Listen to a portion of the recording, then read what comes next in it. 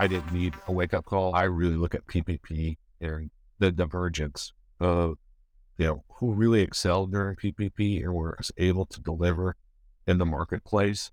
It was a very small set of financial institutions. Because of that, there were a lot of businesses that missed out, that had to close their doors, weren't able to continue on. I was at an institution in 5 days. We had a PPP loan process up and running off of Salesforce. Very simple, didn't take a lot, and we were able to extend record amounts of capital into the market. And so, those are the things that really gets me excited.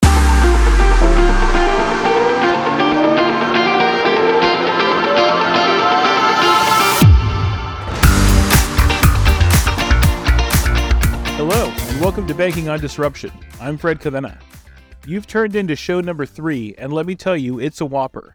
Last Tuesday to Thursday, nCino, the Salesforce-powered bank operating system, held its annual conference in Charlotte.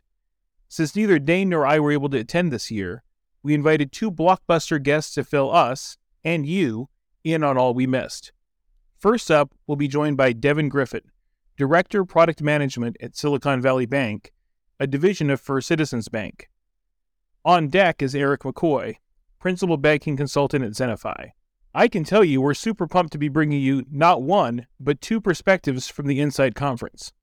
Finally, in this installment of Banking on Disruption, Dane and I will discuss unintended consequences in AI, and now that the call for submissions is open, why you should consider submitting a proposal to present at this year's Dreamforce during our popular Quick Take segment. And while you're listening to this podcast, why not take a moment to follow us on LinkedIn at the Banking on Disruption podcast and on Instagram at Banking on Disruption. Now sit back and strap in because our show is coming to you right now.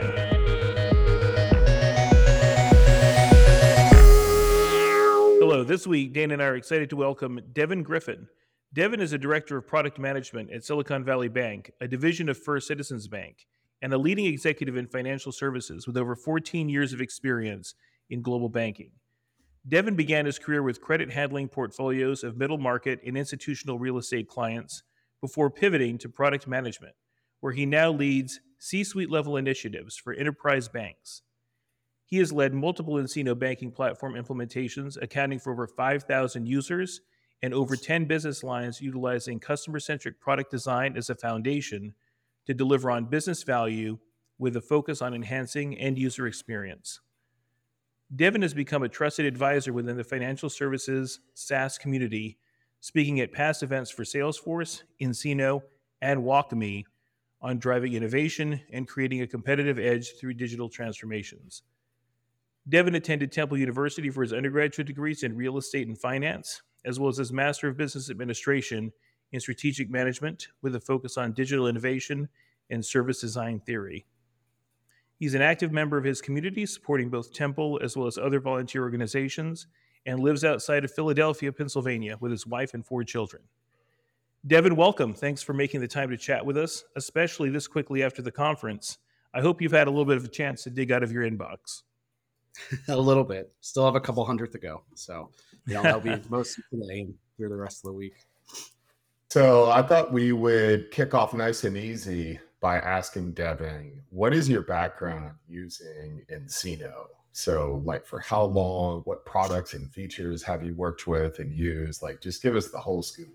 So when I originally started with nCino, it was the, new technology on the block, and it's kind of the cool thing. And now, showing up at the conference, I realized, I guess I'm part of the OG community of it, which makes me feel very old. But I started around 2016 when I was with TD. We were doing our major transformation of the whole credit infrastructure, databases, pretty much everything under the sun. We were going with this, new technology called nCino. And we were one of the big enterprises to go after, SunTrust, Bank of the West were using the product, but it was mainly credit unions and smaller institutions. So it was a pretty big deal when we had selected it. And it was really fun. They were always somebody that they were coming up to New Jersey to our tech center, everywhere down from the C-suite down to product managers, everybody, and really trying to learn from us and grow the product. And thinking back to then in 2016 of things of they were telling us imagine, what the future would be. And it was, then we would look at it actually in the platform. We're like, it's pretty far from there. But I continued working in that segment for TD for a couple of years as we implemented new business lines. And then really drove some additional technology on it. We used it to support our PPP program and some other initiatives. And then I jumped over to Silicon Valley Bank, and we were implementing it there. And really, purpose there was to continue seeing how we can really drive ROI. And so I think when you look at it from the now, and like especially showing up at the conference, like a lot of those things back in 2016 that they were saying, like imagine when, are real realities that a new customer just turns on. So it's really cool to just see it come full circle and see people actually, put their money where their mouth is and see that come around with it. So, pretty much every topic under the bank platform, I've been able to kind of see come to life organically. Yeah, seeing the product evolve. SunTrust was a client of mine back when I was at Accenture, and seeing where the product was then and how the product's evolved today, both in depth and in breadth, right? nCino started out of Live Oak Bank, with that commercial lending product. That commercial lending products continued to get more resilient, have more features. And at the same time, nCino's been investing in some of the other areas of banking. I think they brand themselves, bank operating systems. So they've rolled out products in, treasury management and in retail and in deposit origination, mortgage, and just seeing the amount of investment that nCino's made in their product is very impressive. I wonder, Devin, have you had a lot of exposure to some of those other products as well, or has it primarily been in the commercial space? My experience is predominantly in the commercial space. Through the different organizations I worked in, we either had different instances or different initiatives that were in, small business, retail, treasury, and some of those leaders implemented it. So got to kind of go along for the ride and watch it. And, in the lens of, can you really put all this stuff under one platform? And is it going to disrupt the commercial platform? And, it's a little TBD on some of those as everything kind of comes together. But it is something that's there, right? And you can just utilize it, right? And I think that's one of the really cool things about it is that you can keep building on it like Lego pieces, which is obviously the whole, premise of being on Salesforce and, what you can do with the platforms. But I think they really, to your point, by becoming really a bank operating system or platform, they want to be the Lego pieces instead of just, hey, I'm going to put a custom object on something from nCino. It's that you'll have configuration embedded into the product that will allow you to create the experiences and keep them as separated as you want to. So I think in a good way to their product, I haven't had to have much overlap to it, but there have been those turned on in the systems that I've used. And we were able to kind of stay in our lanes and really use it as a tool operating system. It brings up something that I want to maybe pull forward that we're going to ask later in the conversation. But one of the sessions that I was interested in attending was the Your Future with Salesforce Flow and nCino session. And, nCino being a product that's been around for as long as it has, obviously heavily reliant on workflow. And I've been very curious to think through how nCino is responding to Salesforce sunsetting workflow. I think Process Builder a little bit less of an issue. But did you attend that session or have you dug into that topic? How is nCino customization going to work in a post-workflow rule world? One of my colleagues from the bank, she attended it. She's our lead designer, and she takes the lead on all of those kind of things. But it is something I'll say from, the conversations we have from a partnership conversation on exactly that topic, right? Like how many people are going to have to redo half their systems to be able to upgrade Flow, and is it really that worth it? / what are you going to do? Are you just going to kind of lift and shift to it? Or are you going to really kind of harness the capabilities that Salesforce has really invested in and go from there? The thing that I like just from, holistically starting with automation that began almost everything had to go through Apex. And then it was, okay, we can use some of these workflow rules and are they really advanced enough? Then you really get into flows and it gives you kind of the Baskin Robbins of everything you want to use under the free sun. And that's a lot of the stuff that when I talk to engineers, when we look to design things, is really fun. And I actually think it gives you much more flexibility using the managed package, right? So if you look at something like the digital application, right? Or some of the other kind of aspects, before in the managed package, it would be it's managed package, it's blacklisted code. You got to use it, take it or leave it, right? And if you don't like just even the smallest thing about it, customized, right? And you hear a lot of those stories out there in the enterprise, right? That like it's just a constant conversation. Oh, I don't like this one field. Now everything goes out, right? With flows, it offers truly that template, right? Take in the managed package and adjust it however you want. It's clean visibility, right? You can see everything that's going on. And they did that. I stopped by the small business booth to check out what they were doing there. And the individual that was presenting from nCino, I mean, she just literally clicked open the flow. And she said, like, here, this is what we're doing. And it was so nice and easy. And that's what I love about Flow. You know, technology and names, like you said, like it was Apex, then it was Process Builder, then it was this, then it was that. They're always going to keep changing. That's the whole kind of point of being in the SaaS community, is that you got to be on the latest and greatest. The thing I like the most, that I think is the most revolutionary around flows and why it helps in the nCino world, is because of that transparency. Especially with being in the financial services world, you have to explain everything you did, right?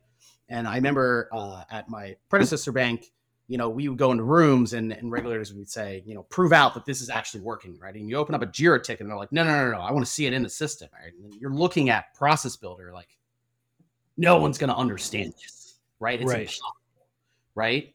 And we can literally open up a flow and print it out for somebody, right? It's that simple. And I think that's what really gets the benefit for nCino, in my opinion, is that now people can really understand what's going on. They can really try to take in the product. And instead of just jumping to, hey, I'm going to customize everything and do my own thing, you can actually really understand it in plain English. And so I've had a conversation with a bunch of the guys in product, how you can use that to your advantage. And specifically, a lot of the stuff we look at in general and discussing with them is, you know, if you don't like a UI they built, but you like the data architecture, build another flow on top of it, and you can design your own UI for that very quick, like, hey, these 5-6 things, I want somebody to answer in a different way from my institution. And so it gives us that flexibility again, without kind of throwing out the baby with the bathwater, just because of the fact that we didn't like one thing that someone at nCino designed. You can actually really partner with them a lot more through it. Yeah, I think that makes a ton of sense, that there's, you know, an opportunity to reduce your overall technical debt by leveraging the Flow product. No, it's a great segue. You know, you were talking about the nSight conference, and what was for you? What was the most exciting takeaway from this year's conference?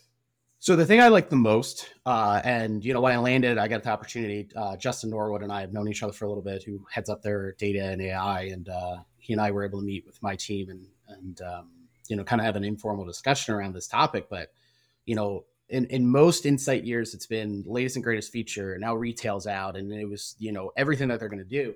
This year was just so focused on data, and I think it's just so important, right? It wasn't, hey, let's turn on 1 billion new features, right? It was like, let's really harness what you have. And he and I were talking a lot about that in terms of what nCino is now able to do if you sign off on their partnership for data, what they're looking at using it in their own models. But it's really around, you know, you get something, and especially there were, I think, more customers than probably prospects this year, just on my kind of talking around and things like that. And I think that's telling of, okay, now we've all invested across the industry in this thing. We're all using your latest and greatest. Like, why, you know, there's that feeling of I need more. And I think nCino hit it spot on, you know, between their keynotes and then the different sections on data and AI from, you know, third parties, or Justin himself, I know, spoke on it. It's really there. Like, you got to take a step back and slow it down and really understand, if you're asking somebody to collect a piece of data, what are you doing with it?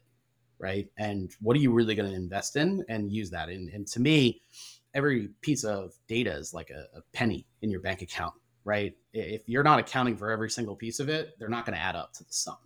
And so I think that was a really cool way to come into a conference and actually feel like, hey, I didn't see anything that new or that exciting. But then when you take a kind of a step back and you realize it's like, oh, I should be actually getting more out of my system. Right. And that was the kind of feeling I got out of it. And then that allowed me to go into sessions really engaged to see, like, what am I missing? Right. What am I not using? What are other people using? And go from there. That's an awesome point. And I said, I wasn't at this year's, I was at last year's. And I got that sense as well when I thought back to, you know, earlier nCino conferences. It seemed like a pretty decent mix of banks that had signed up and are on board and figuring out how to either implement or maximize, and about half that were still looking at nCino and kind of kicking the tires and saying, hey, is this something that is right for my bank? And there's certainly a certain energy around that. And, selfishly as a consultant, we always like to, have those conversations with banks that are evaluating new technology. But last year, even, I got that sense that it really became more of a user conference, more of a practitioner conference. And most of the conversations were from the perspective of people that have been on the platform for years and are talking about, oh, well, I took this feature and I took it this direction. And I really wish nCino would do this. And I definitely found nCino last year, I'm assuming this year as well, spending a lot of time listening to their customers about what they wanted to see the platform do, and really acknowledging some of the trade-offs or some of the things that maybe aren't working as well, and baking that into the product map. You did touch on one topic that I wanted to get to. Obviously, we know that AI is like everybody's top of mind topic these days. And I think it's funny because, I was at World Tour the week before last, and a lot of my clients sent, 2 or 3 times as many people as they would normally send, so they could go and ingest everything that they heard about AI and kind of figure it out. And I said, AI is great, but you need to have a handle on your data before you can really get, anything out of leveraging, any kind of AI model. But I know nCino's been thinking about AI for a while. I forget how many years ago it was. It was definitely pre-COVID when they announced the NIC, the nCino IQ initiative, and I haven't honestly kept up with that. But was there a lot that came out of the nSight conferences here on what nCino's doing with AI and kind of how they're baking, more AI or different models into their products or journeys? I'd say it's more, going back to, when we talked about how long, being in the nCino industry. And I remember distinctly when Nathan Schnell was at nCino, meeting him in Mount Laurel. He was presenting to a whole bunch of us, and he told us this crazy idea, right? And so what it was going to be able to do, and automated this and automated that, and then it was effectively NIC, right? And then like a year later, they announced it as a formal product. But to your point, it's really kind of like there in the background. And I think it really is, nCino's doing it right. They're not just like throwing in some fancy tool to it. Yeah, some of the products run on NIC. You can use it, but it really is around, you gotta, us as a community need to harness all this data, right? The only way that an AI model is going to really work for credit and for the type of banking that we all do, no matter how big or small, right? As long as you're outside of your general, just like peer-to-peer and things like that, we need to really understand how enterprises are looking at this, right? And that's what nCino has to offer to a lot of us, is that community and that understanding of the data and, what is specialized and not. And I think that the vibe I got from talking to everybody and attending some of the sessions was more so like nCino's, they're ready to actually like make this and start turning on the engine. I think they've built a lot of the components. I think that it's all there, but it's now putting, gasoline into the engine. And that's where they talked a lot about it during the keynote, and to some other aspects of it, of the utilizing the customer data, being able to really run trend analysis. And it really started advising all of us on what's there in the industry based off of, real collected data. And I think that's going to be the coolest thing about it. And so, because to your point, everybody talks about AI right now, right? It's literally, you can't log into LinkedIn or anywhere else in the world without seeing somebody tell me that, they use AI or chat GPT to do something. And, to me, it actually reminds me very much of, right when COVID started, we have a family friend that runs a rare bookstore, right? He was talking about, how, books are flying off the shelves all of a sudden. Right. And everybody wants a first edition sitting behind them on their Zoom backgrounds of, what we did, 20 other different things, right? We want to show they have it. And to me, that's what AI is right now. Everybody wants to go buy some SaaS platform, turn on AI, right? The only people that are winning contracts are because they have an AI component, right? And it's becoming something of just like the book sitting on the bookshelf. Nobody really knows what to do with it outside of, the true trend centers in the industry that are predominantly outside of financial services. And I think that when you look at credit and you look at banking, we've been collecting data for so long, and, predominantly for regulatory purposes. But now it's really trying to change it into, how can you protect the bank the best, how you can protect the industry, and then how do you actually, kind of utilize it to basically make an exoskeleton for your bankers to just put them on, super speed to be able to help customers. And I think that's going to take a long time to kind of change those trends, right? And that's where I feel, it was nice coming in, and yeah, there were some topics on it, but to your point, it was mainly on data. It was not, hey, here's some fancy feature. Let's go, turn it on in your sandboxes. And you had every consultant, pestering you about how they can turn it on in 60 days. And I think that was the way in the industry Guilty. to Guilty. Yeah, we all do it, right? We all want to turn on something in 30 days and prove we did it. And we do those hackathons all the time, right? And but at the end of the day, you got to really understand what you're delivering and how that's adding to a customer. And that's something I think nCino actually gets in spades. Yeah, I love the reminder of the evaluation of people's Zoom backgrounds. I don't know if it still exists. There was that Twitter account that would rate people that would go on television based on their background, and it definitely became a bit of a niche business at the time. I mean, we're not recording the video. My background would probably get an F today if we were. It's just a very plain vanilla conference room. So, from a data perspective, what is nCino's push into data this year? Is it about helping banks get more of a handle on their data, make sure that the data governance is more straightforward, make sure the data is cleaner? Yeah, I think it's more of getting a handle of what you're actually using, and it's almost the conformity measure, right? They're not conforming data, from an industry and then spitting you back out a number necessarily.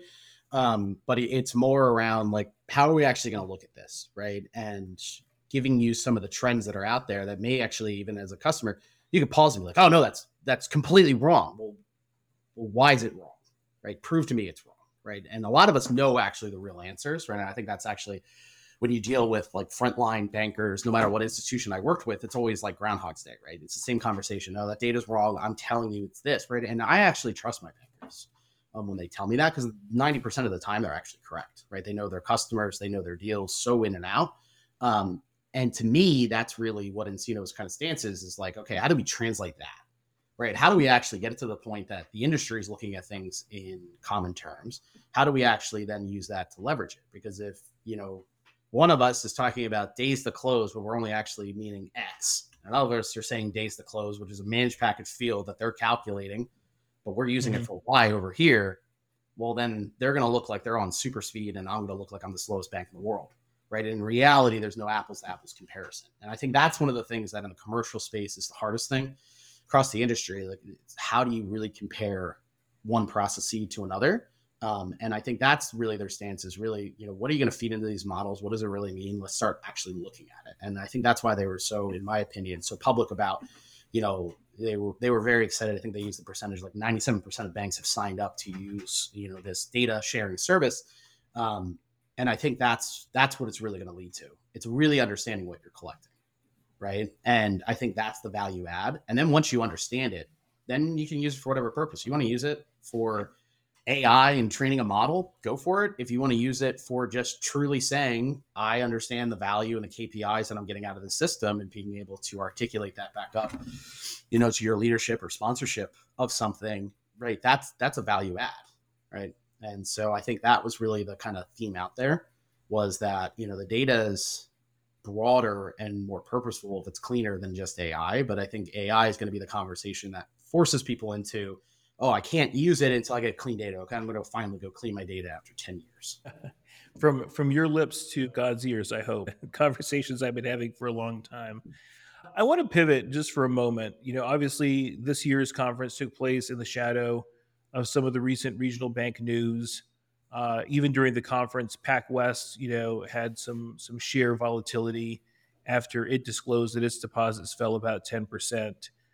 How was this reflected in the conference? What was the general mood? Were there any new approaches either from nCino or maybe from some of the other banks that you talked to around how to gather and retain deposits?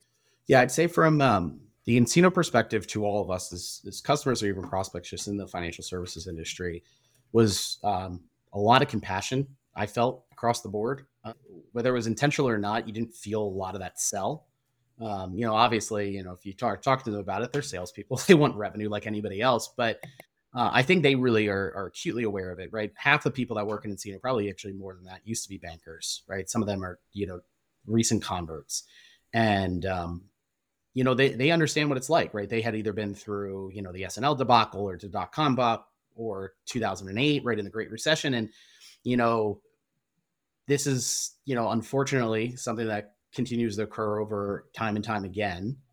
But they were really, really, empathetic to the fact that people were walking in a lot of different situations. They're thinking about that, right? And recent announcements, right? You walk in to the conference and you were happen to be from Pac West, which I don't know if they were there or not, but like that's all of a sudden your whole viewpoint on life changes. And so definitely kudos out to them on having that reflection. They're just there to support. I think that amongst the community there was definitely much more of an aspect of togetherness, right?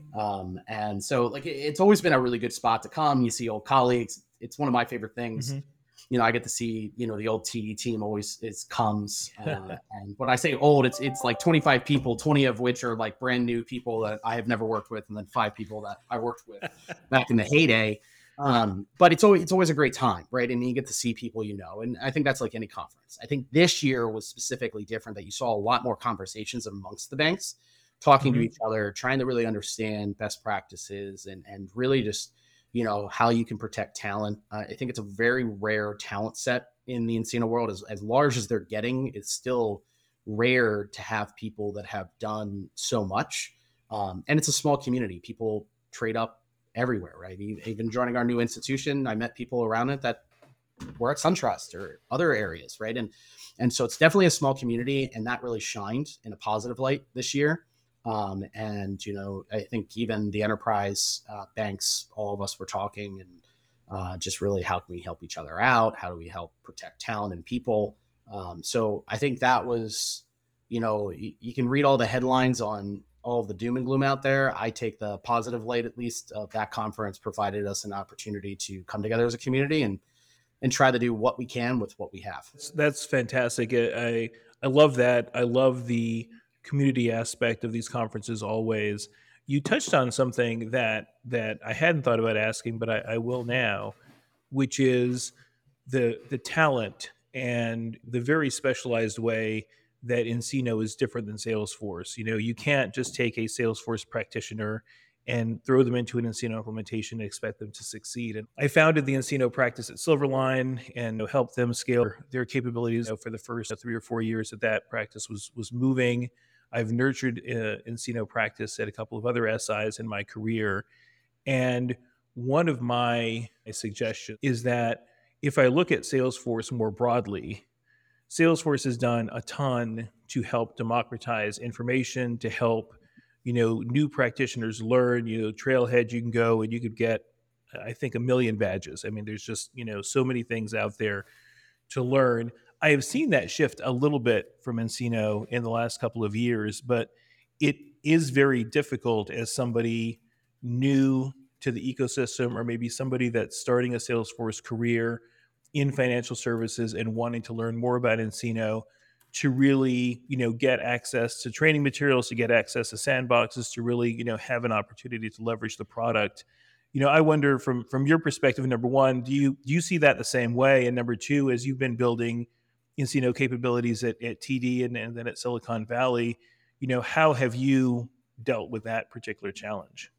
I think nCino University, what Jen Adams has done with it, it's definitely come a long way from just, some videos and things into, it's bridging on, getting there. But to your point, it's not Trailhead.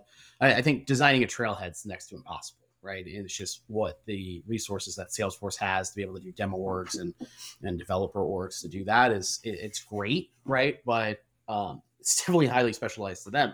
I think reading like the gold standards, nCino community, all those kind of things, you can definitely get enough to be kind of, I call it conversational Spanish, if you've never touched nCino, right? You can understand it, you can get through it. I think the biggest hardship into breaking into the financial services industry has always been you kind of had to be there to really be able to walk into a room, right? If somebody just wants to turn on Salesforce CRM, yeah, you got to know the industry a little bit, but you really got to know Salesforce CRM. right? And you got to walk into a room. And I think that's why you see a lot more people that are practitioners of that. And anything that's more of a platform related thing on Salesforce, you see a lot of people that have jumped in their careers in industries. People that have done Encino particularly stay in the banking ecosystem. And I don't think that's because you can't pivot out of it and there's not skills that can kind of translate to other industries. I think it's the opposite. It's like you said, you can't really bring that many people into it. In my career, I was fortunate that at TD there was, it was such a big initiative. There were so many of us across the bank, right? And some of us, really dove into learning, it from a technical side, which is what I wanted to go do. Others really stayed more on the process side. So, we were a really large institution, and the management put a lot of weight behind it to use that internal talent. We obviously had Accenture and others there too to help out from that. Over my career and into the later ages of the TD days, and then, how I've been looking at talent, just more broadly, and even advising people on, building out their Encino teams, finding the unicorns of the Encino world, somebody who was a banker, who understands technology and Salesforce's platform, who also has a deep connection to Encino. We exist out there, right? There's probably like 10, 15 people that can really claim that. But what you really have to do from building that talent is building teams. And everybody always says that, like, oh, I'm going to build a high performing team, right? But they really just stick a bunch of individual contributors together, right? And it's just like, you're good at this, you're good at that, and that's going to work, right? The way I look at it is that you have to almost have a holy trinity, right? And everybody has to be actually in that holy trinity to support each other and figure it out, right? You're going to have one person that's probably an ex-consultant, just knows how to execute and go that day long. You need somebody who actually can walk into a room and the bankers are going to respect, whatever that background is, right? It could be somebody who's been doing projects that just has that trust. It could be somebody like myself that used to be a banker. That's always what I break the ice with. Even, coming into a new institution after spending 11 years at TD, I was still able to walk into the room and say that I've managed clients. I've underwritten credit, right? I've had a credit officer throw a package back in my face and tell me it's horrible. Like, I've experienced those things, and that really helps break the ice, right? And I think then the last part of that is you need somebody who really has understood and seen, and you always need 3 resources for where one would do. Maybe not, right? Hopefully, as things get better and people are able to upskill into it, it should hopefully get to the point like a Salesforce CRM where you can have one individual jump industries and you're good to go. I think that at this standpoint, you're still looking at something of, you're really only looking at about 10 years of, the company being in existence. And from an enterprise level, you're just breaking that, 9-10 years of when Bank West and SunTrust started. So there's not a tremendous out there that you can just like hop, skip, and steal. I do think that you are seeing more people that are attributing to that and actually saying, hey, if you have talent that's in this space, let's have a conversation, right? It's a small world. People want to expand their careers. I am not a person that believes somebody's going to work for me for 25 years. If I get a couple good years out of somebody and then they want to go experience something else, I hope it's within the organization that I work in. But if it's not, I'd rather, help that person out, right? And you can talk to anybody on my current teams or old teams, and they'll pretty much attest to that. And I think that's what you're going to start seeing more in the industry is actually that community kind of trading up resources to help build and build and build till we hit a critical mass that all of a sudden you can go out to market and you can just get an Encino person. Devin, you were earlier. You were talking about at the nSight conference, the emphasis around data analytics and how you're able to use data using the platform, the Encino platform, and just a lot of energy in that area. We're also talking about AI, and to your point, it's hard to get away from that topic lately. One of the things I'm curious about, and I'm not sure if they covered this much at the conference or not, or what you know about it, but what's going on with regard to fraud detection and how AI is going to play a part there and Encino's platform, et cetera? Like, do you know much about that, or was that talked about much? Definitely not my domain. So I leave that to all the people that spend all their day looking through transactions. But there were some sessions on it. I really think it just comes down to, to understand, in my eyes, the highest level view. to understand fraud, you have to understand what's good, right? That's what you're comparing against. I mean, that's what every single AI model really is, right? When you look at the heart of a machine learning model, it's train me binarily, right? It's so funny that everybody speaks of AI, ML, all this kind of stuff as the most, intensive models out there. And they really are. But at the end of the day, when you get down to it, it's just a decision tree that says yay or nay, or am I good or bad, right? And so to understand something that's fraudulent, in my opinion, you have to understand everything that's good, right? Because we all remember those days that, you swipe a credit card and it comes up declined, right? And it's for $2. So, it's not like the money, or you hope not. And then you get the phone call and, it's, hey, we thought there was fraudulent because yesterday you bought something for $1,000 and that's abnormal, right? And so I think is great protective mechanisms because they've had good data to be able to say, I never spend $1,000, right? I think that those trends need to actually come outside of just the transactions and more upwards. Because if you're looking at commercial clients, you don't really care at the credit metrics. You don't care at the approval. That's not going to indicate somebody's fraudulent or not, right? You're looking at the KYC, you're looking at their actual transactions, which are outside of nCino, right? But I think that you can start leveraging it in terms of, what actually clarifies this client in that whole 360 view, right? Is it abnormal to spend $1,000, right? Is it because we just gave them a loan and that's why they just went and spent $1,000, right? Because they have it and that now makes it okay. So I think that's where you're going to see those trends. It's less that, nCino in its own right, in my opinion, is going to be that, core area of, fraud features and things. I think there's a lot of great vendors out there for it. I think it's more going to be, how do I enhance all those models to really tell me, okay, in the credit workflow or the deposit workflow, these are okay things. Let's make sure we scrub those out so that we don't get those false positives, right? We're not declining people's credit cards and other kind of things because of something we already know inside of our bank, right? And that's where, I believe nCino staying on the Salesforce platform, everything being public API, really driving in that direction. It's all at your fingertips. You need to start using it. And that's really what they're kind of pushing in that area. It's like, okay, great. You want to use this vendor for any purpose, right? And you heard them talk about that on the stage with like the digital app side. Go use that vendor, but use our APIs, use our data. Like, it doesn't mean you're kind of keeping those things separate. You should understand what you're going to push and pull from these systems to create that better experience for somebody. I think all of that makes a lot of sense. And I think that one important thing to balance is the customer inconvenience, customer experience risk of false positives versus the true financial risk of false negatives, right? And as I see more banks probably pushing towards true straight through processing, true hands-free underwriting, I think that's going to be something that's very important, is to make sure that they're balancing that appropriately. I was just reflecting back on more from like a consumer standpoint, like with my wife and I, our favorite two credit cards, TJ Maxx, MasterCard. She racks up points and we go to TJ Maxx and she gets $100 worth of stuff for nothing. And then American Express.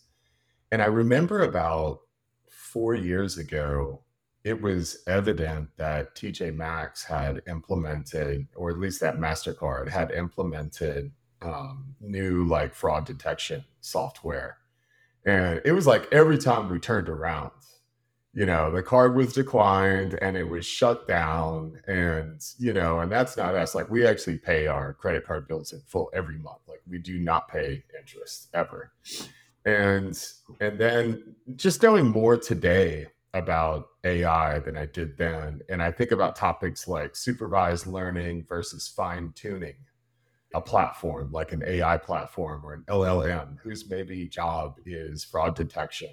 It's going to be interesting to see how that story continues to unfold. Like, do you find yourself in a situation where clearly your credit card has rolled out some new software and every time you turn around, it's getting declined? Or I wonder if that smooths out in the future. So any thoughts on that? Well, I think the interesting thing, I think maybe Pierre said it, or someone when they're on the keynote, they said that the consumer experience has transcended into small business. I adjusted to say the consumer experience is the only experience, right? The bank doesn't exist, right? A corporation doesn't exist, right? It's just legal paperwork, you still have a person that's sitting behind. It's the same person that's buying something off Instagram that's also signing your documents for $1 billion loan at the same time, right? And those experiences, the more digital we get, the more consumer like we need to get. And I think that, you look at it on the standpoint of whether it's fraud, whether it's just, filling out an application, any of that kind of stuff, people always are going to attest it to their consumer life, right? Like, how was I able to buy something in one click on Amazon? And it takes me all these things to go, do a loan application. Everybody wants to forget, like, okay, well, you're buying something for $10 on Amazon, right? Versus you're getting a $100 billion loan. Yeah, you probably need to fill out a little bit more things for us, right? But that's the anticipation going into it, right? That's the expectation, even if it's unsaid. And so I think that's what we're going to see a lot of. And I think that's kind of where also nCino's getting to of this, data community, is that doesn't exist within corporations like it can in the consumer land, right? Why we're all worried about the fact that ChatGPT can read all of our data and all of our Facebook posts. And yeah, it's kind of fun to play around with, but it's also super scary that it's going and doing all these things, and how interconnected all of our consumer data really is. Within the corporate and the financial services world, it's not like that, right? And that's the really hard thing as product managers, for us to create experiences that are consumer-like, but not, right? We don't have those same areas. So I think that's, probably the biggest thing you're really going to see pushing out of it, whether you want to use it for fraud detection, you want to use it for, a better customer 360 in an application, or just, your ongoing portfolio management, and just really understanding your client over its time. It's really that you have to start actually looking at our data like it's consumer data, right? Like, what's actually relevant, what's not? What can I pull from other sources? What do I need to get from a human, right? It's like old school, college, primary and secondary research. And I think that's going to be the really interesting thing. It's not just, hey, I went and bought fraud detection. I went and turned on something from nCino. I'm using some flow from Salesforce. It doesn't matter, right? It's all just shiny objects. And so I think that's what it really comes down to is, okay, now that I have all this, now that the, industry for the most part has breached this, I have data, and I've been begging, my people to give me this data for the longest amount of time, whether that comes from a customer or it comes from a banker. And now I think it's actually that pivotal time that us in the technology space or the project space actually have to kind of, step up the bat and then do something with it across the board in every industry, right? Or every bank is, we actually have to prove to people that all this investment was worth it, and all this data that we've been collecting has been worth it. And that was definitely a big kind of undertone theme that all of us resonated with, right? No matter what bank you talk to, it was always what are you going to do with all this data, right? I don't ever see you doing anything with it. Well, and I think that's the important part, right? Like, I think that the more, and everybody's always being asked for more permission to access data, but you need to get something out of it, right? You can't just keep handing over data and then walk into an experience where it's very clear that the bank doesn't know anything about you, right? That creates a real, cognitive dissonance, I think, in the customer, and leads to, them going back to your point and comparing that experience they just had with a bank to the experience they had at Amazon, right? If both of these organizations know as much as they know about me, and, arguably your primary banking relationship should know way more about you than Amazon does, right? Like, they've got, your transaction history, on the commercial side, they're looking at all the data in your treasury. Like, they should know your business inside and out. And when they're not coming to that relationship, leveraging all the power of that data, that sends a very strong signal about how much they care and invest about that business. Well, and that's where, like, I always, in almost any feature I create, I take it back to the Amazon buy now feature. I think it's the greatest feature ever, right? For it's data that sits behind it, right? Because everybody's looking at it and saying, like, okay, 2 clicks, search for something, or sometimes it's pushed to you, right? And I like it, click, done. Shows up my doorstep in 30 minutes. The amount of data that Amazon has collected over the years to be able to produce that experience is just literally breathtaking, because they're actually using it, right? And I feel like, being an Amazon customer, and I use it way more than I should, given my trash is just all Amazon boxes 24/7. But it happened over time, right? The first Amazon experience wasn't that great. It asked me a lot of questions that I didn't really think mattered. right? But then it finally figured out enough, and then you didn't have to put in your address anymore. Then you didn't have to put Right. in your credit card every time. Then you didn't have to Right. put in, this is the preference. The subscribe and save is, my default. Like all of a sudden things started clicking together, and then you hit that epitome of just click, done, right? Yeah. And then that's triggering off, because I can't imagine on their ops side everything that they've had to collect to be able to route that to the right sender, to the right truck driver, to the right packaging person, and then it lands, on my doorstep in 15 minutes. It's magic. I was thinking the other day, this is going to definitely like date me, but when I was a kid, I used to like watching Looney Tune cartoons, and I remember the coyote, or in some cases Bugs Bunny, would reach for the Acme catalog and write something, drop it in a mailbox, and stand there and like tap their feet 3 times, and then up would come the mail truck and deliver whatever they ordered, the anvil or the bomb or what have you. And literally, that's what Amazon's doing today, right? Like we sit there, we open up the website, we click a couple buttons, tap our feet 3 times, and it's at our doorstep, which is just amazing when you think about it. Listen, I would love to keep chatting. We'll definitely have to have you back at some point in the future, Devin. I thank you again very much. Let me ask you, where can our listeners reach out to you if they want to connect? Just on LinkedIn. That's always the best way to get me. And so happy to chat with anybody after this, and appreciate you guys having me on. Awesome. Appreciate it. Have a great day. Yeah, great to connect, Evan. Have an awesome day. Thanks, everybody.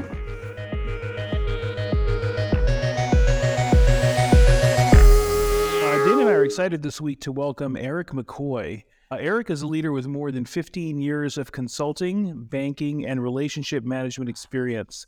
He brings extensive knowledge of the banking industry through having held several leadership roles at banks, including in the commercial, retail, and technology realms.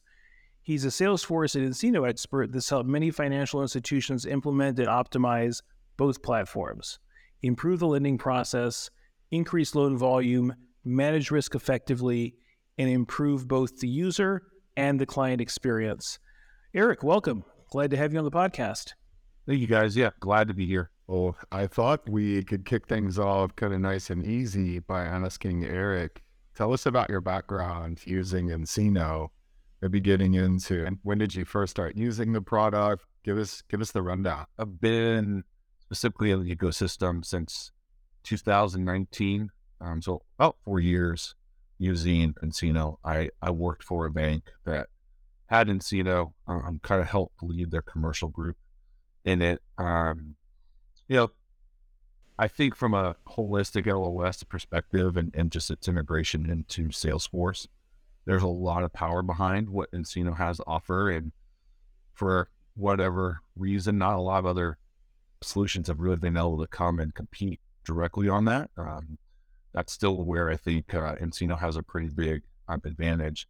Specific features and parts of that product that really stand out for me is I think a lot of what they've done really getting into automation of spreading, that's come a long way within, I work in that space, obviously help clients in that space. So we've helped clients to kind of accelerate that as well. But also that end-to-end client portal where you can engage the client through either document exchange or even online application, getting people through that has been pretty powerful from that standpoint. But just the UI, I think that stands out for most people because it's a consolidated environment, ecosystem that's there that have to use. Typically, that UI represents probably 3 or 4 systems out there that you'd be having to use another system for.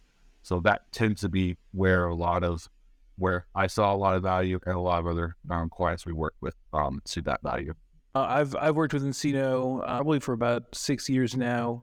I founded the nCino practice at Silverline, and then have nurtured the practice at a couple other SIs.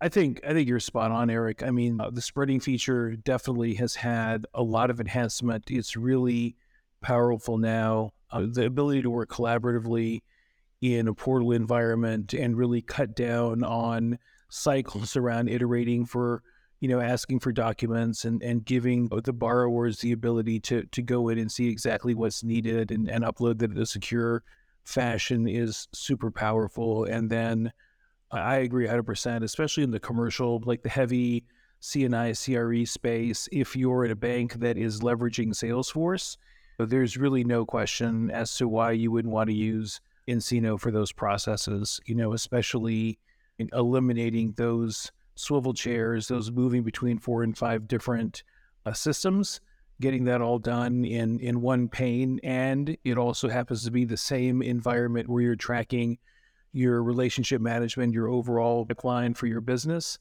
is phenomenally powerful. So I agree with that 100%. Yeah, and just, nice segue. We're sitting here talking about features and capabilities, always new things happening, I'm sure, in the nCino world. So nSight 2023, I understand you were there, Eric. Any exciting takeaways from this conference? Anything you want to highlight or talk about? Yeah, I think the biggest one is nCino continues to invest in its platform and what it can deliver to the industry and to the market. And I think specifically, it's not necessarily been a hidden factor that they haven't really considered this, but the bigger thing has been really around data. I think them seeing where AI is going and making more emphasis of, hey, we have house a lot of data. Like one of the great things about spreads is that you might be taking in a client that you're spreading and they have, another entity that bank might not have a engagement with, but it might be a big entity that is in some way connected to that borrower. And so they have to go and create a relationship for that so that's information spreads, fills into the spreading. And that itself is creating this data of external lead generation that's within the system now. And I think nCino over the last couple of years has probably really put an emphasis on trying to really understand all the data that's coming through. And now they're putting an emphasis on really pushing that out as the opportunities for them in the future of collecting that data, being, a data warehouse in essence themselves, that they have a lot of data that comes through that. And so I think that's really a lot of the focus that was on this year. You look at the sessions, live data-driven sessions that they had, and to ensure that that becomes a focus. So that's going to be a big one. I think there's some adjustments to the platform that they need to make. That's probably going to be for people like me and Fred, more of a wait and see. Are they able to make those adjustments to ensure that they can really be what would be considered an open platform? And as that continues on, I think that's there. The one that I think for me personally probably was not as impactful, but I think as you look at the sphere of financial industry, there's also that investment in Simple Nexus and how, they're putting the focus on mortgage and making mortgage a little bit. So opening that up so that there's, more of a competitor. Right now you really have Encompass out there. That's kind of the main one, or having nCino come along to have maybe a product that can compete with Encompass, and then also leveraging some of the capabilities that Simple Nexus has in their UI and some of those other things that might make nCino a little bit more agile was interesting to see. So definitely a big focus on data. Yeah, I think that makes a lot of sense. And I know you started off by mentioning the data and the AI. AI is obviously, at everybody's lips these days, right? Everybody wants to inject more AI. I love that nCino is taking the tact of focusing first on the data and getting the data right. In addition to that, was there a lot of announcement around, new features or baking more AI into the process once you do get the data right? I do remember one of the prior nSight conferences I was at, they announced, Nick, nCino IQ.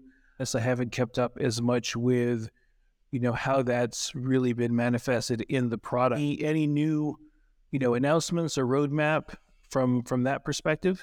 Yeah, I think a lot of it was around kind of enhancing that a little bit more with Nick and predictive analytics, doing a lot more of that. They talked about Rich Data Co. that they're partnering with, RDC. So they're going to be doing, which does some analytics on their compliance side for assessing lending and those pieces there. So that was kind of, the headlines were more when you looked at Pierre's keynote, the headlines weren't within that. They did some on the some ancillary call outs there, but a lot of the keynote, part of the keynote was really expanding on that. So having that more data that's kind of becomes more predictive, so that either you can be making predictive decisioning or other things like that, or even risk management. You have that on the other side of the compliance, so that you can have a little bit more risk management pieces. So those were a couple of the things that I heard there, and we actually got a chance. I got the chance to talk directly with RDC on kind of what they're looking to do, and so they're in the early stages of their partnership with nCino to bring better data into it and do it in a way that they can really position things around, especially around like renewals, the credit actions that you would call that might be, even review generated, to have more of an automated process there, because realistically, a lot of that data lives there. You're not having to create something, there's not as much science to that piece as there is in really collecting the data and understanding what the mitigations might be for any shortfalls within a credit request. Reviews and renewals typically are a lot more. That is what the data is. No, I think that makes a lot of sense. The other area I was really interested in, from what you mentioned, was Simple Nexus, and I've had a little bit of a look at the platform. I've been a little bit hands-on with it. I've not leveraged it yet with a client. I think that last year, and I don't know about in your business, we made a little bit of a bet around mortgage, just a little bit ahead of the interest rates going up and mortgage companies kind of pulling back on investment. So I've not had a lot of opportunity to really take that out to be client facing. I do know, or I think I believe that I know that Simple Nexus still maintains its own user conference and its own user group. So are they doing some stuff to bring that more together, or, and I don't know if you have any insight in that or not. Yeah, I think that they have a strong enough following, call it, already, that they've kept that there. But at the conference, there were much more, I would say, I don't know if I have a guess, I might be a little high on this guess, but about 25% was mortgage related in one way or the other, which was vastly different from last year, where they had just announced it for obvious reasons, like had just done it. But there definitely was a bigger emphasis on that piece of it, and so they had bigger displays, bigger opportunities for people, at least in their community lounge, to come through and see things that were specific to the mortgage side. So definitely was an effort to put more behind that. That's cool. That's exciting. It's definitely a neat product from what I've seen so far, and I love that it's getting more exposure across the broader nCino community. Yep, it is. It definitely is, and we'll see. But to your point, I don't know that if you could always predict timing of things with something that's mortgage based, I don't know. The good news is they'll have probably a fairly good runway to get things right, to kind of align things before there's too much of a high demand. But yeah, same thing is, I think, coming on the other side of this, not so much for mortgage companies, but definitely more for banks that want to have maybe a simpler online experience on the mortgage side, or they want to streamline their own mortgage process. This should give them that capability. Kind of to probably compete a little bit with, on the Salesforce side, Rocket Mortgage, and that offering they have there. So I think that's definitely, if you read between the lines on this, is kind of what nCino was looking to do. But at the same time, I'm sure it was to solve some technical debt that they were hoping to do with some of the UI, front end and back end UI and capabilities that they needed to probably shore up a little bit better. Eric, I was interested in the UI future with Salesforce Flow and in the nCino session. Did you attend that session? I did not get to that session, unfortunately. No, it was on our list. I was able to make it. What I gathered from what was discussed was really that whole cleaning up the technical debt a little bit, kind of from a offering perspective and streamlining it a little bit. The person that we had go said that it was, pretty good, but was expected. I think it was a little bit basic in nature, but I think that's going to be the interesting thing is how much can nCino adopt some of these things and improve upon what their platform and how their platform is designed and managed. Because visual force pages is still an issue. And so, until we get past that, that's definitely got to still kind of have, when they can fully migrate off of that, then that would be a big win. Did they articulate, whether it was that session or somewhere else, kind of a broader strategy to mitigate some of the technical debt, on the platform? I mean, it is really powerful, and having seen it, evolve over the years, I think there's definitely been a lot of emphasis, and obviously the market rewards it in rolling out new features. But to your point, visual force is still a thing. There's still a lot of workflow rules that are behind the scenes. Any visibility into what that looks like on the product roadmap, or was that not a big topic? That wasn't a big topic, and I think the biggest reason is because of what they're trying to do with their client portal and trying to get that fully exposed. And we're still getting differing timelines of when that's supposed to happen. And that's the biggest one, because it has an impediment on deposit account opening, which is a really big need in the marketplace today. And then also, online application. I think, Fred, you probably are, you see some of these, larger implementation partners that have more of a technical approach on this that can be fairly complex. We don't like going there because it's, in our opinion, for a lot of our clients, it's just not manageable.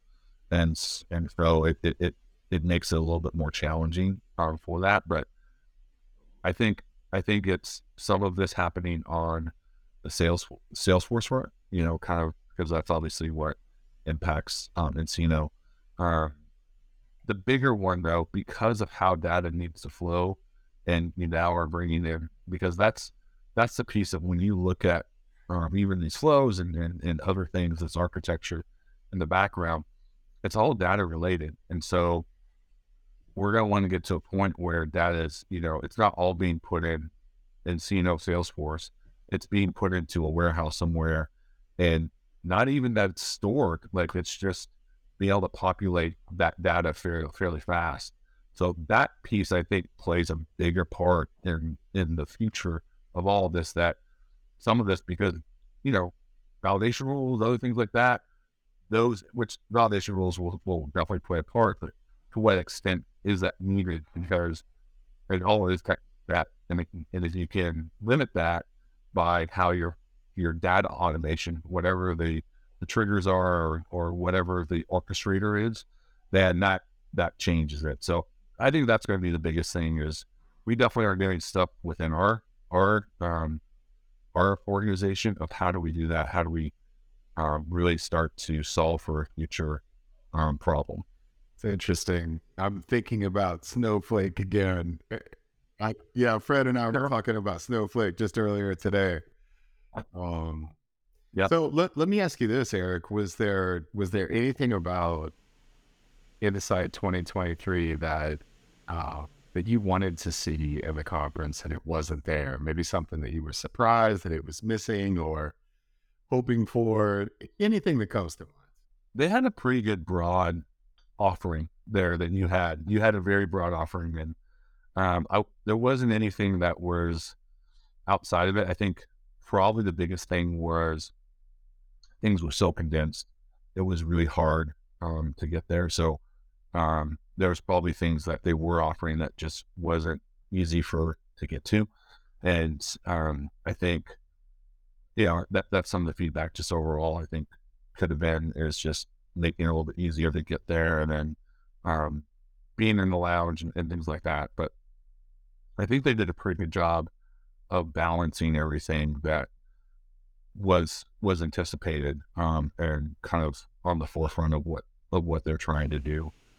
So I didn't necessarily see a big miss on anything was there other than just the ability to get to all the sessions. Yeah, it sounds like a bit of a embarrassment of riches, similar to Dreamforce. There's no way you could possibly make it to everything that's offered, and it's just difficult to, to your point, you wanted to get to the session about flow that Dane asked about, and you couldn't make it to that one, and you're just not going to get everything. And I don't know that there's really a good way to solve for that. I think they're getting to the point where you have to almost, at least for the people that go, provide the on-demand piece, because they don't do that where Salesforce does. So I think that's an opportunity, is to provide that on-demand, beyond the keynotes. Yeah, I think that would be really good. I mean, I know you always want to strike the balance between cannibalizing people showing up at the conference, and I always say, and this is not just me as like the consultant sales guy, but just in general, that you get way more out of going to a conference and just kind of sitting back and watching the webinars. It's about the hallway conversations. It's about the networking. Oh, absolutely. But for the people that can't make it, or for the people that do make it and just can't get to everything, some kind of a library, I think, would make, phenomenal sense. Yeah, I think if you spend that amount of money or invest in that, they should have that so that you can go through and do that. So hopefully that's something that they open up, because this was their biggest one yet. I mean, they tripled in size from the year previously. So that's amazing. They're back in Charlotte. Definitely a different feel than Raleigh. How did that all work out? How was the conference in that bigger environment? It was good. I mean, it's funny when you look at, because I think total registrations was around 2,000 or something like that. And when you compare that to at least the last, I mean, I went to last year's Dreamforce, but the last big Dreamforce before COVID was 180,000 people in San Francisco for Dreamforce. And so you're always thinking of, oh, well, this is going to be huge, or, thinking about Encino, and it still was. It definitely was bigger, and there was a lot going on. I mean, for as many people was there sure were a lot of events. I thought it was good, whereas, they definitely had a much bigger space. It was probably about 3 times as big, which made it a little bit more challenging getting around. Like I said, I mean, there were so many competing events, even the ones that we were sponsoring and hosting had challenges in getting people to it, because there was just so much going on, with that. But I think for it being the first, and I think this was Encino's own feedback, whereas, hey, this is we're kind of growing up here, and, this is a new opportunity. And so, it worked well. They centralized it as much as they could, so you could make it as easy. Not all the venues could be as close, but I think that it was done well. And they're looking to probably capitalize on some lessons learned for. Yeah, I mean, I think every time I've gone, it's been, bigger and more exciting. So I'm sure they'll take that feedback to heart. I know that in having, planned experiences at the last several in Raleigh, like, it was just so nice having everything, very close. And although the options were not probably as extensive as they were in Charlotte, there were plenty of things, kind of right walking distance. And so I'm sure that'll just, continue to get better. I wanted to ask about something else, just to pivot a little bit. The conference, in the shadow of just the general banking news, regional banking news, during the conference, there was another bank, PacWest, that had some news that caused their shares to seesaw a little bit based on their deposit loss. Just in general, how did that show up at the conference? Whether it be from Encino's perspective or from other attendees, was that the elephant in the room, or were people talking about it? It's interesting, because in talking with our clients just across the board, sure, it is a challenge. To answer your question directly, it was not a big topic, because a lot of the institutions going, now have a pretty good idea of where they're at. They start to kind of sure things up. I think the Fed has helped with some of the communication to really to reassure the public and those banking customers that these banks in general are not at risk.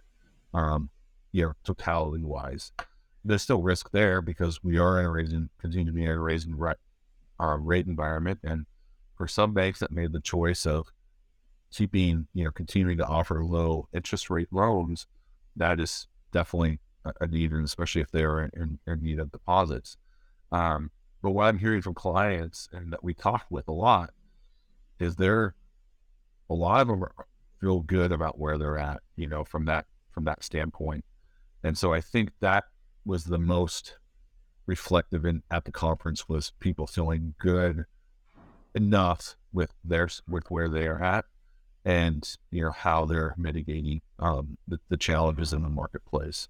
I think you're gonna, out of 8,000 institutions, and take 4,000 banks, if you just want to call banks, because credit unions aren't having the same issues, just partly because of the business model, but banks themselves, you've had 3 get hit pretty hard, call it 4 if you want, and now 5. So I think that from a percentage wise, it's still pretty low, and it shows kind of vindictiveness that at large banks are feeling pretty good about it, because I think you would have seen much more of a domino effect. I still think that 5 to 10 more banks enter next year probably are possible, but looking at the grand scheme of things, that's still pretty low. And we've had, actually, you really look at it, we've had historical low attrition, meaning bank failure, in the marketplace for the last, probably 10 years. It's been a lot lower because what the Fed did, the good thing about what came out of 2008 was the stress testing and the requirements, and then lowering the ceiling of, we're now hitting $10 billion threshold. Banks at the $10 billion level have to be at a certain compliance and regulatory, have all these requirements now that they didn't have before. And I think those things are ensuring that some of these banks are stronger and able to weather a storm like Yes, this. no, I agree with all of that 100%. I think it's very much become a little bit of a tail wagging the dog scenario. It is the outliers that are getting all the headlines, and looking to your point at the rate of bank failures. The banks are failing at a much lower rate than they ever have since the beginning of the banking system in this country. However, we did have some very big blips, right? And I think that, has gotten people a little nervous. I was the most interested in some of the things we've talked about on the podcast before is, where's the opportunity for the banks to come behind and pick up deposits or to project strength into the market. I don't think everybody who is looking at the balance sheet strength of their bank, or maybe was, had deposits at one of these banks has been taken over, is going to end up with the big 5. And so if you're outside of the big 5 and you're interested in growing your deposits, what can you do to take advantage of this situation? And then how can you respond if you're on the bubble and potentially maybe one of those banks that, to your point, there could be a couple more down the road?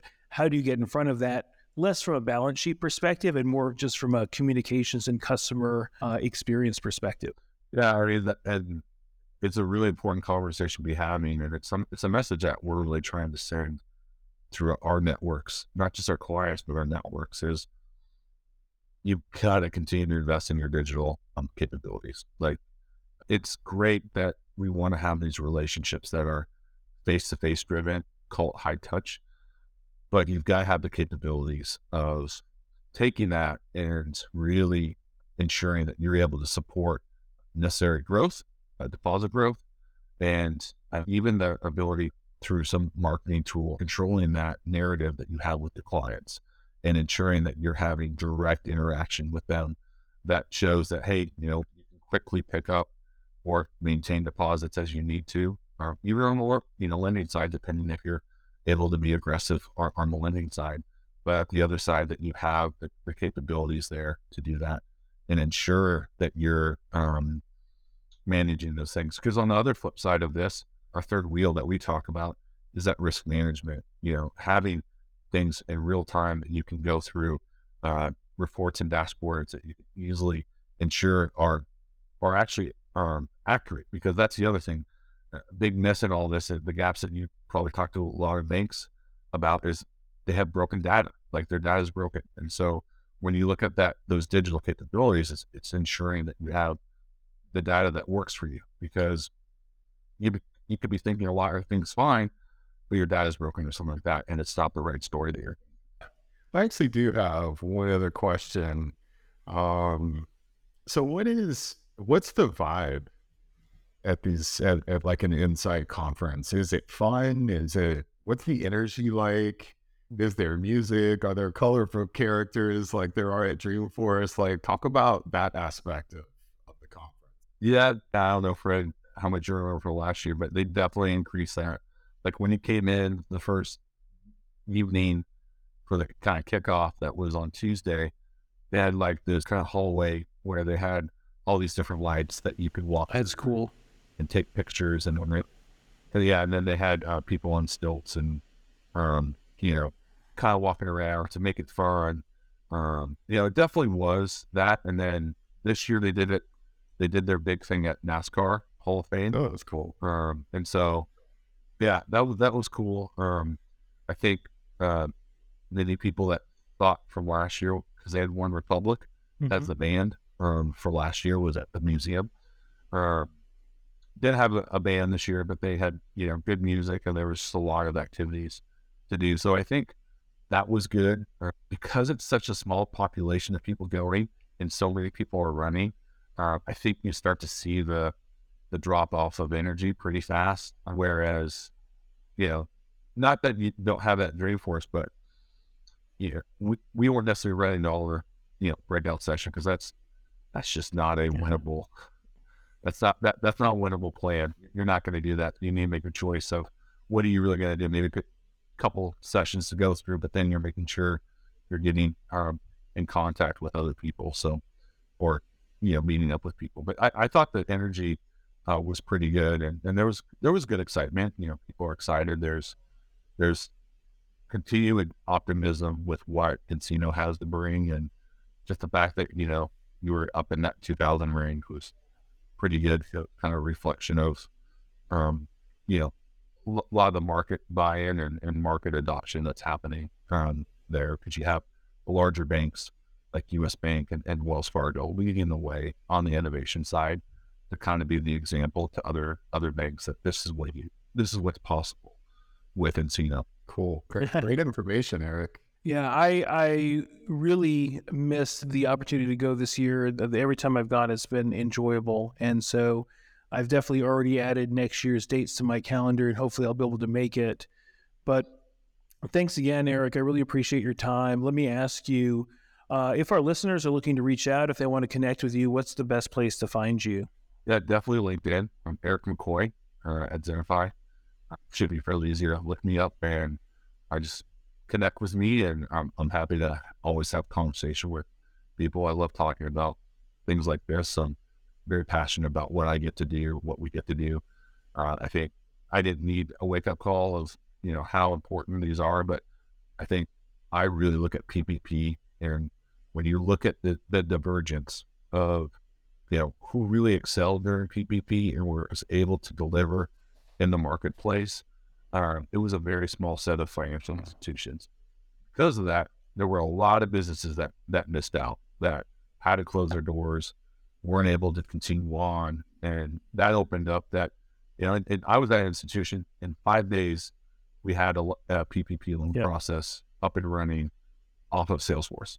Very simple, didn't take a lot, and we were able to extend record amounts of capital into the market. And so, those are the things that really gets me excited, and so I love talking about this because it is part of who I am, and I love helping institutions to kind of figure that out and say, hey, one of the questions we like to ask, or I like to ask, is, before PPP, where do you wish you would have been, and where are you now? Are you still where you wish you would have been?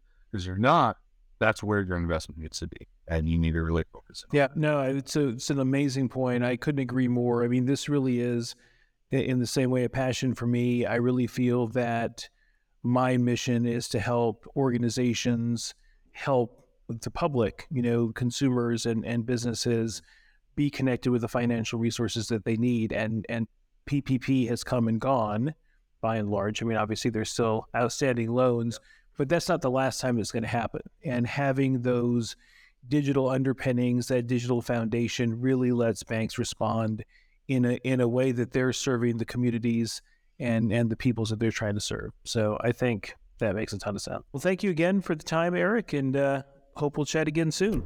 Yeah. Thanks, Ned. Appreciate it.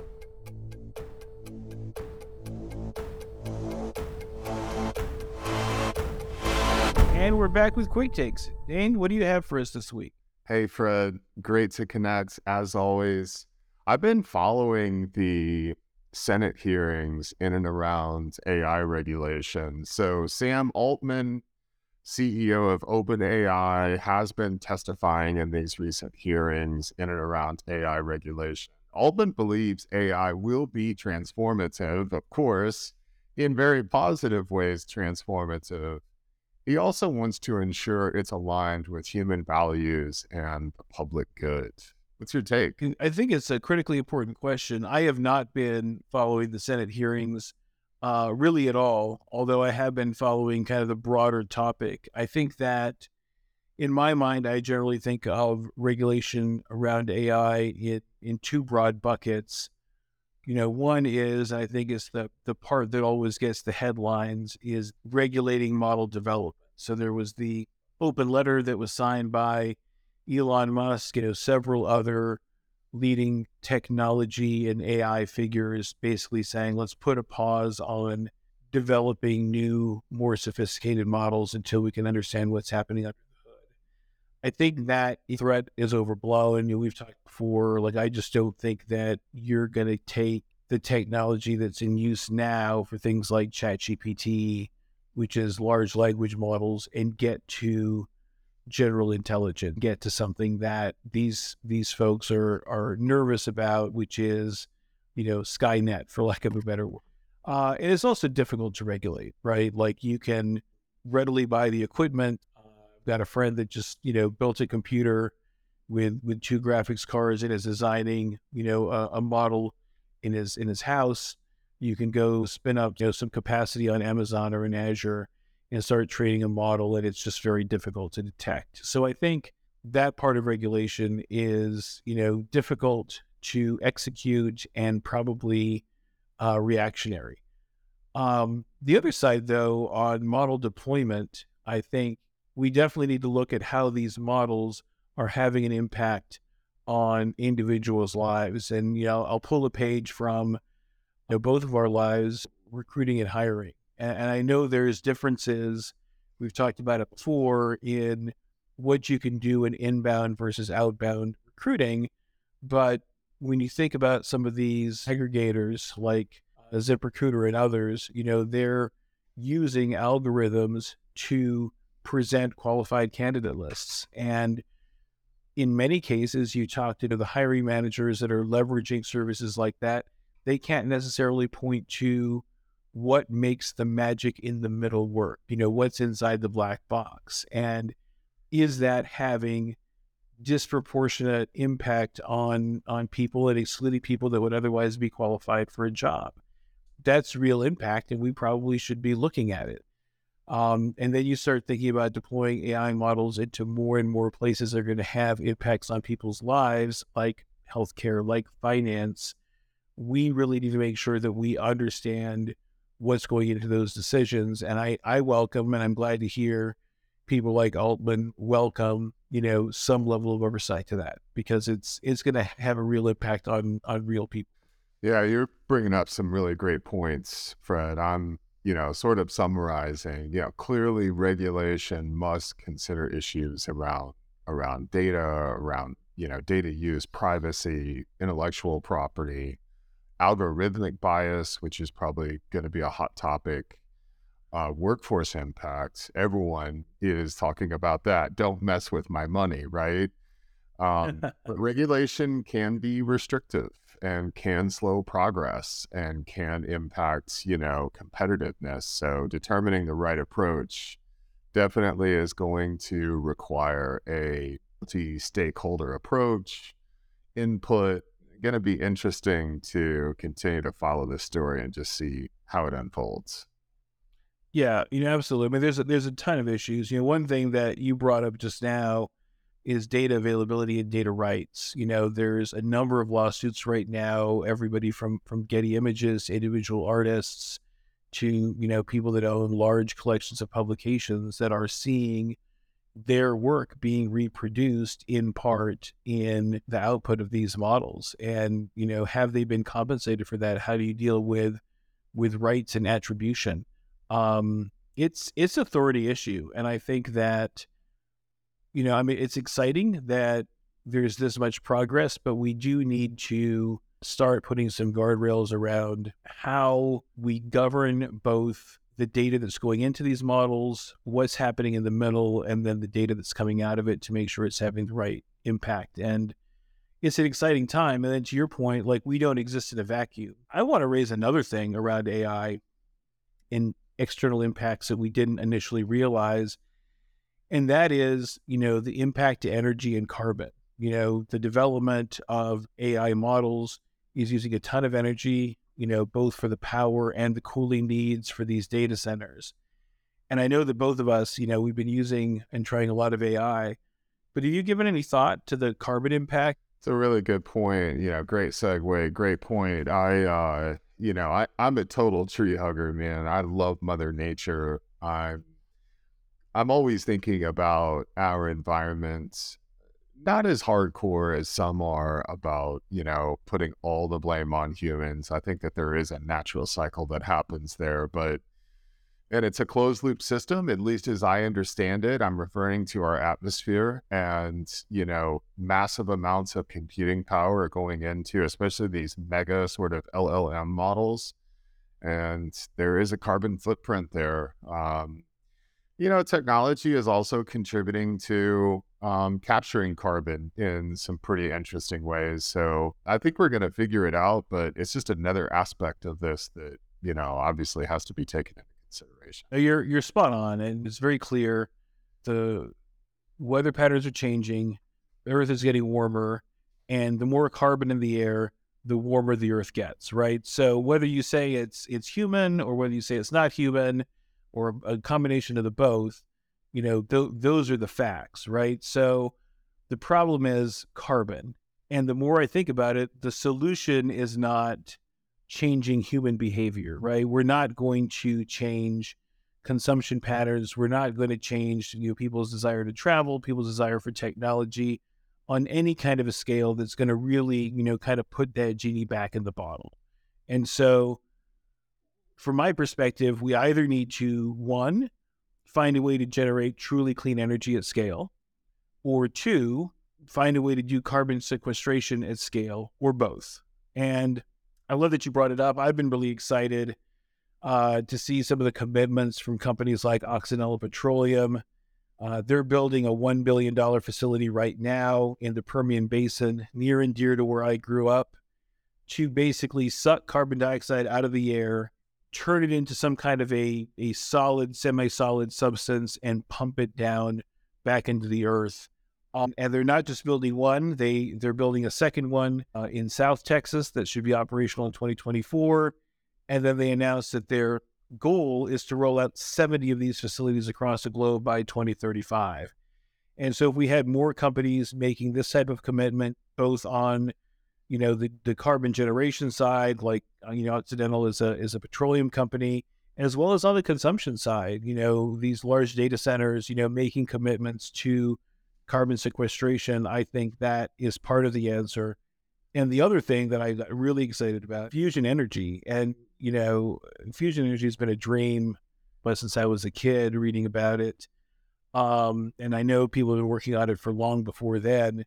But last week, an actual commercial deal. Microsoft signed an agreement to purchase electricity from a nuclear fission generator called Helion Energy.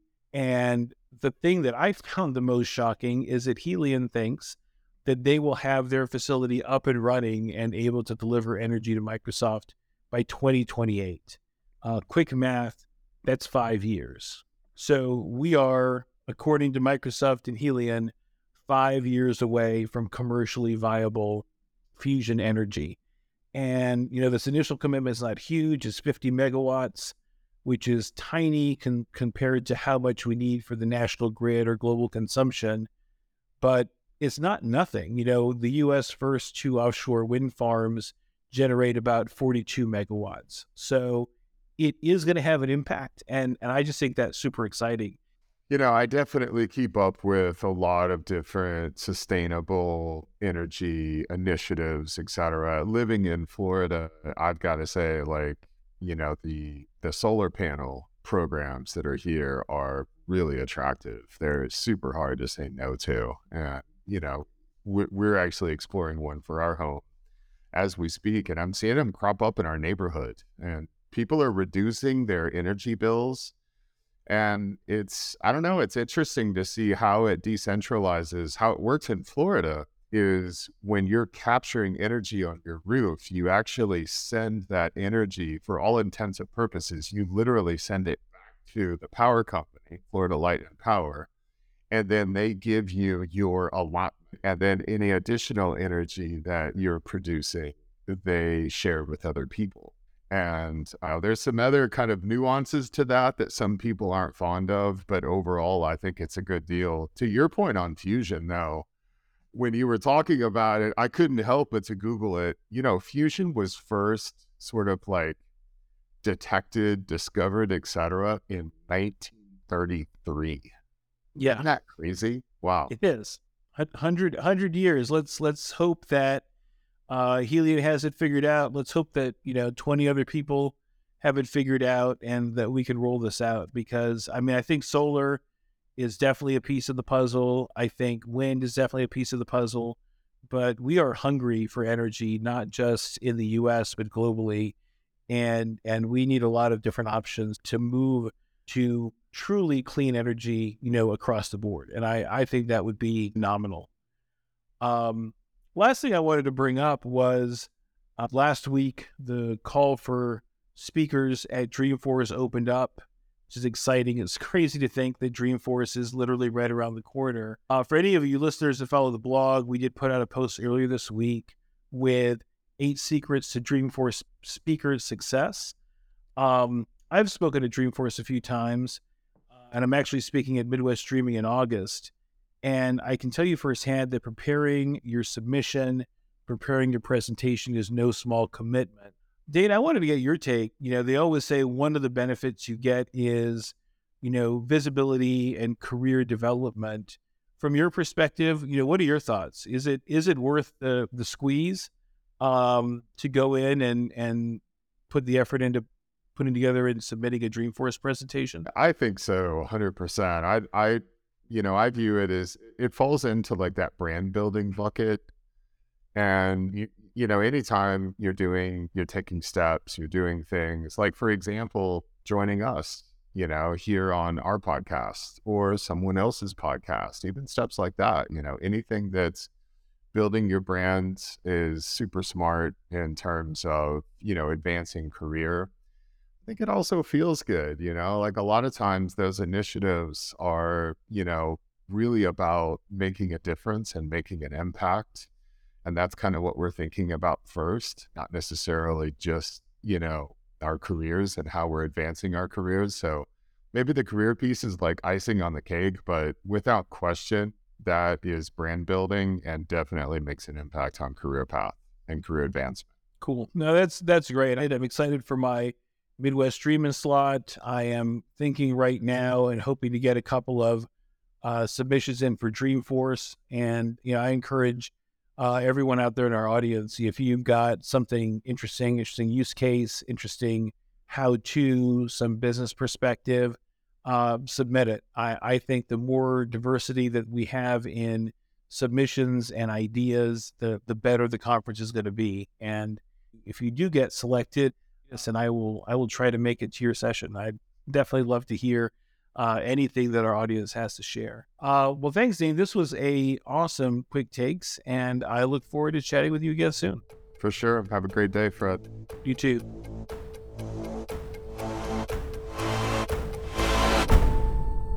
Well, everyone, we hope you enjoyed episode 3 of Banking on Disruption.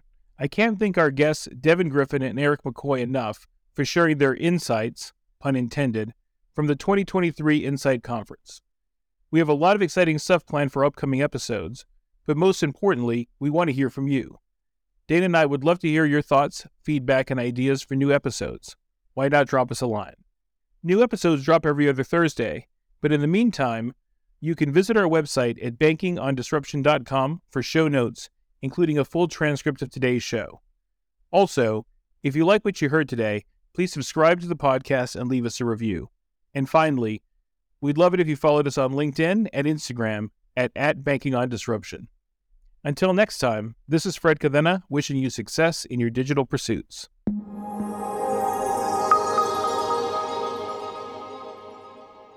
Thank you for listening to the Banking on Disruption podcast. All opinions expressed by Devin Griffin are his individually and are not intended to reflect the views of his employer.